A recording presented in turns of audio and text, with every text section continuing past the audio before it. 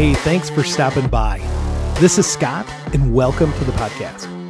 Today we're going to cover a subject that I usually don't cover. So it is really what's in the news. Today is Thursday, the 14th of September. I want to say it's 11 o'clock a.m. Let's cover a news subject. I usually don't cover current subjects, but this is kind of applicable to things we do today. And also this is going to be controversial.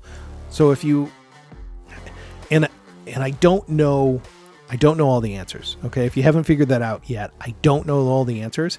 You're going to get Scott's opinion on this. And I'd love to hear your opinion on this.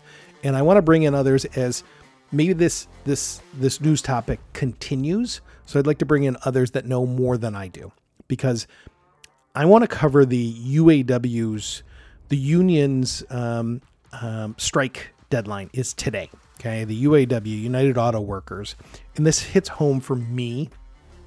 I live in Metro Detroit at this point, and this is an intimate topic. This is an intimate thing here in Michigan. The auto workers and what happens in their strikes. And I've got some knowledge of strikes from the past. I'll talk about those, but from what I read, and this just comes from a news article, and I don't know if this is correct at all. I don't have any inside information other than what I read on the news, and we all know that we can't trust the news. Okay. But that's another topic. The news says that the union is officially asking for a 46% pay raise, a 32-hour week with 40 hours of pay. And I obviously they're asking for other things, but just 46% pay raise. Pay me for working 40 hours, but I'm only going to work 32 hours and I want 46% pay. Like, just the ask seems a bit ridiculous. Now, I don't have any context to this. I don't know what the pay is today. I don't know what their contract is. I don't know any of those details. I do know that I read that the union feels they can get this and they can ask this much because other unions have pushed the limits a little bit, and they've been given the companies have given in given them their demands or given them close to their demands, whatever it is. So they feel like the climate for this is good. Like there's some historical recent evidence that they can win this. But I think that's kind of a brutal ask. Now, do they deserve it? Don't they deserve it? I don't know. I'm not going to answer that. I'm not the one. I don't know any of the answers to this. But the reason I bring this whole thing up is, first of all, it's close to me here, being the automotive capital of the world, at least it used to be at some point, Metro Detroit. The tactics that the union usually uses is pretty brutal.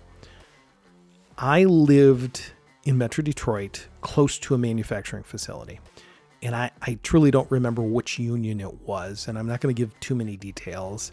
I could at a later time, but I lived where I could see the manufacturing facility, okay?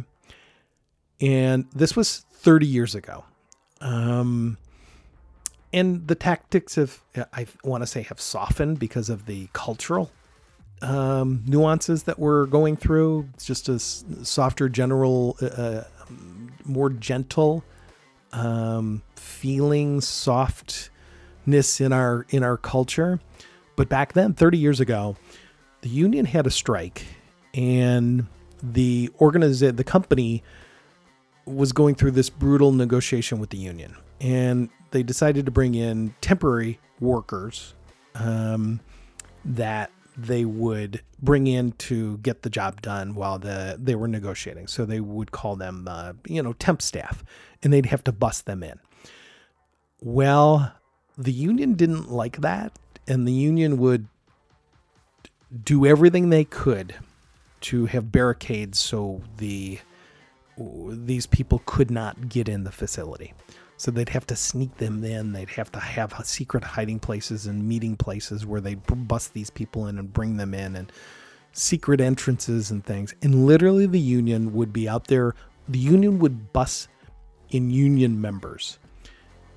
And these union members and these people, at least that I saw, they had burning things in the front of the facility. They had baseball bats. They were very violent. Now, I'm not saying all of them were, but I'm saying that's what I saw. Those are the people I saw with my eyes. It was a very violent strike.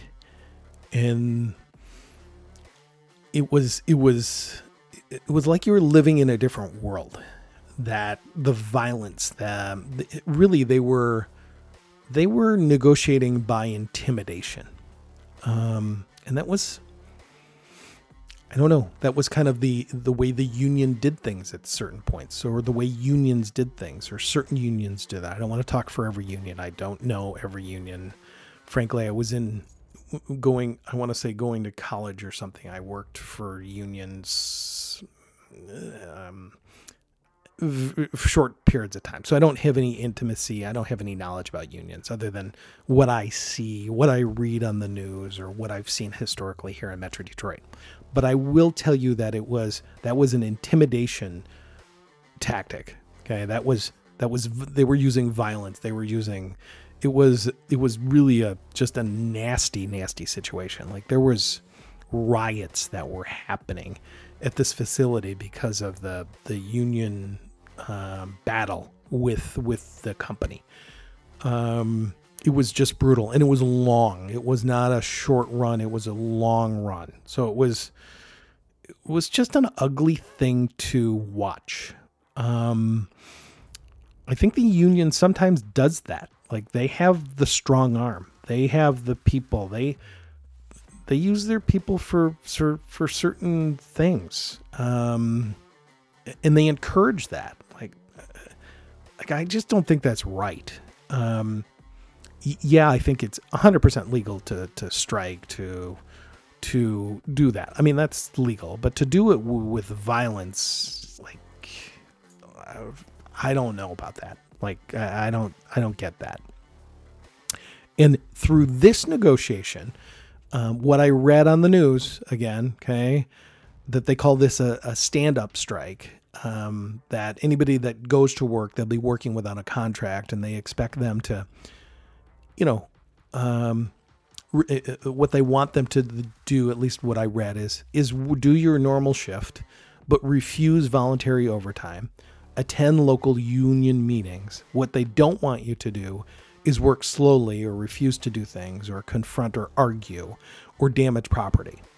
And that's good. I think the union is good in putting that out, putting those points out, because I think in the past they've done all those things. They've worked slower, they've argued, they've threatened. It's just a violent process. As a matter of fact, this brings to mind, and I didn't even think about this when I started this.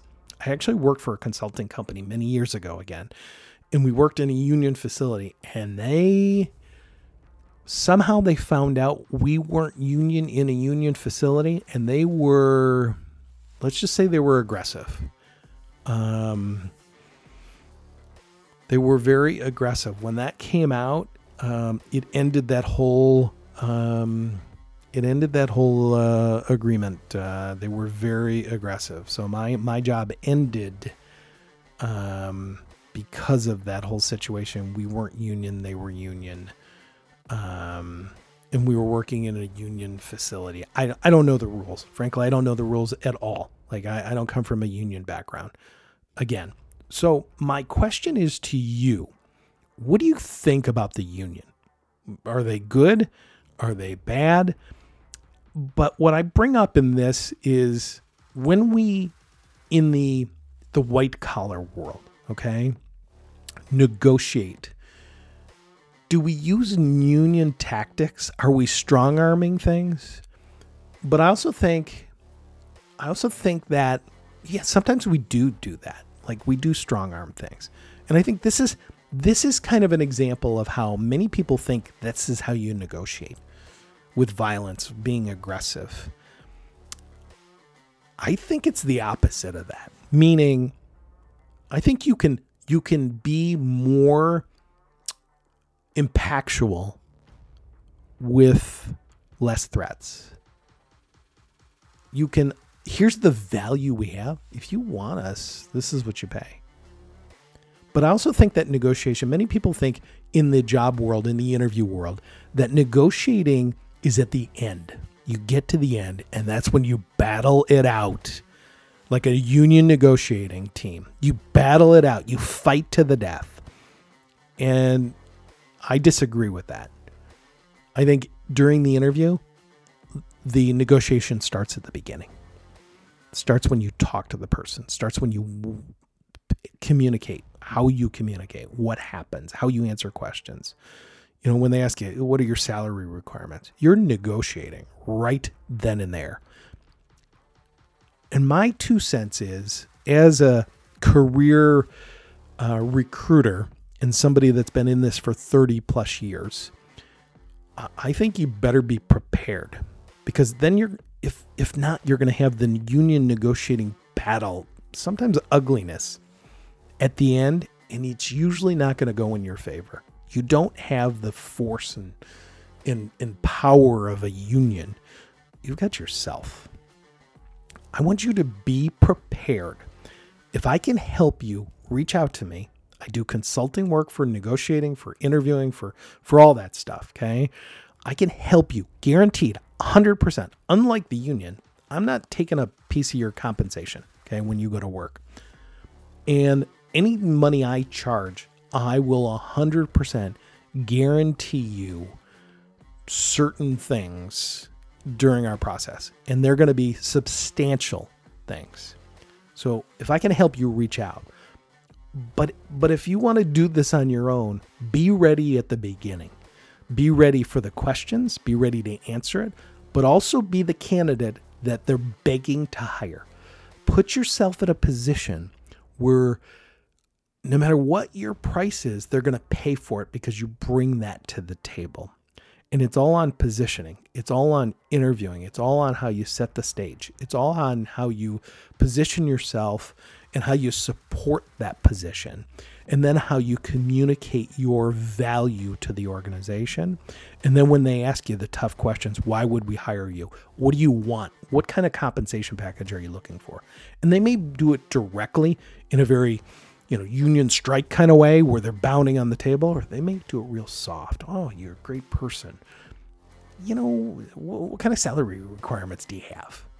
Like, they may do it soft. If they're good, they're going to do it soft. If they're not experienced, they're going to probably be a little bit more brutal. But either way, be prepared to answer that. If I can help you, reach out. If not, just give me your thoughts. What do you think? Was I too tough on the union? Am I not being tough enough? Are they of value today? Or should we individually fight for our own jobs? You tell me. I mean, there's a lot of push back and forth. We all have opinions on this. I didn't have family that worked for the union, so I don't have any experience with it. And I don't know if I appreciate all of the value for the union. I'd love to do it. I'd love to have more experience in that world, but I'd love to be more knowledgeable. So if reach out to me, let's talk about this. And again, I don't have all the answers, and I'm certainly never right very often. But if I can help you, reach out, let's talk. Thank you very much for listening.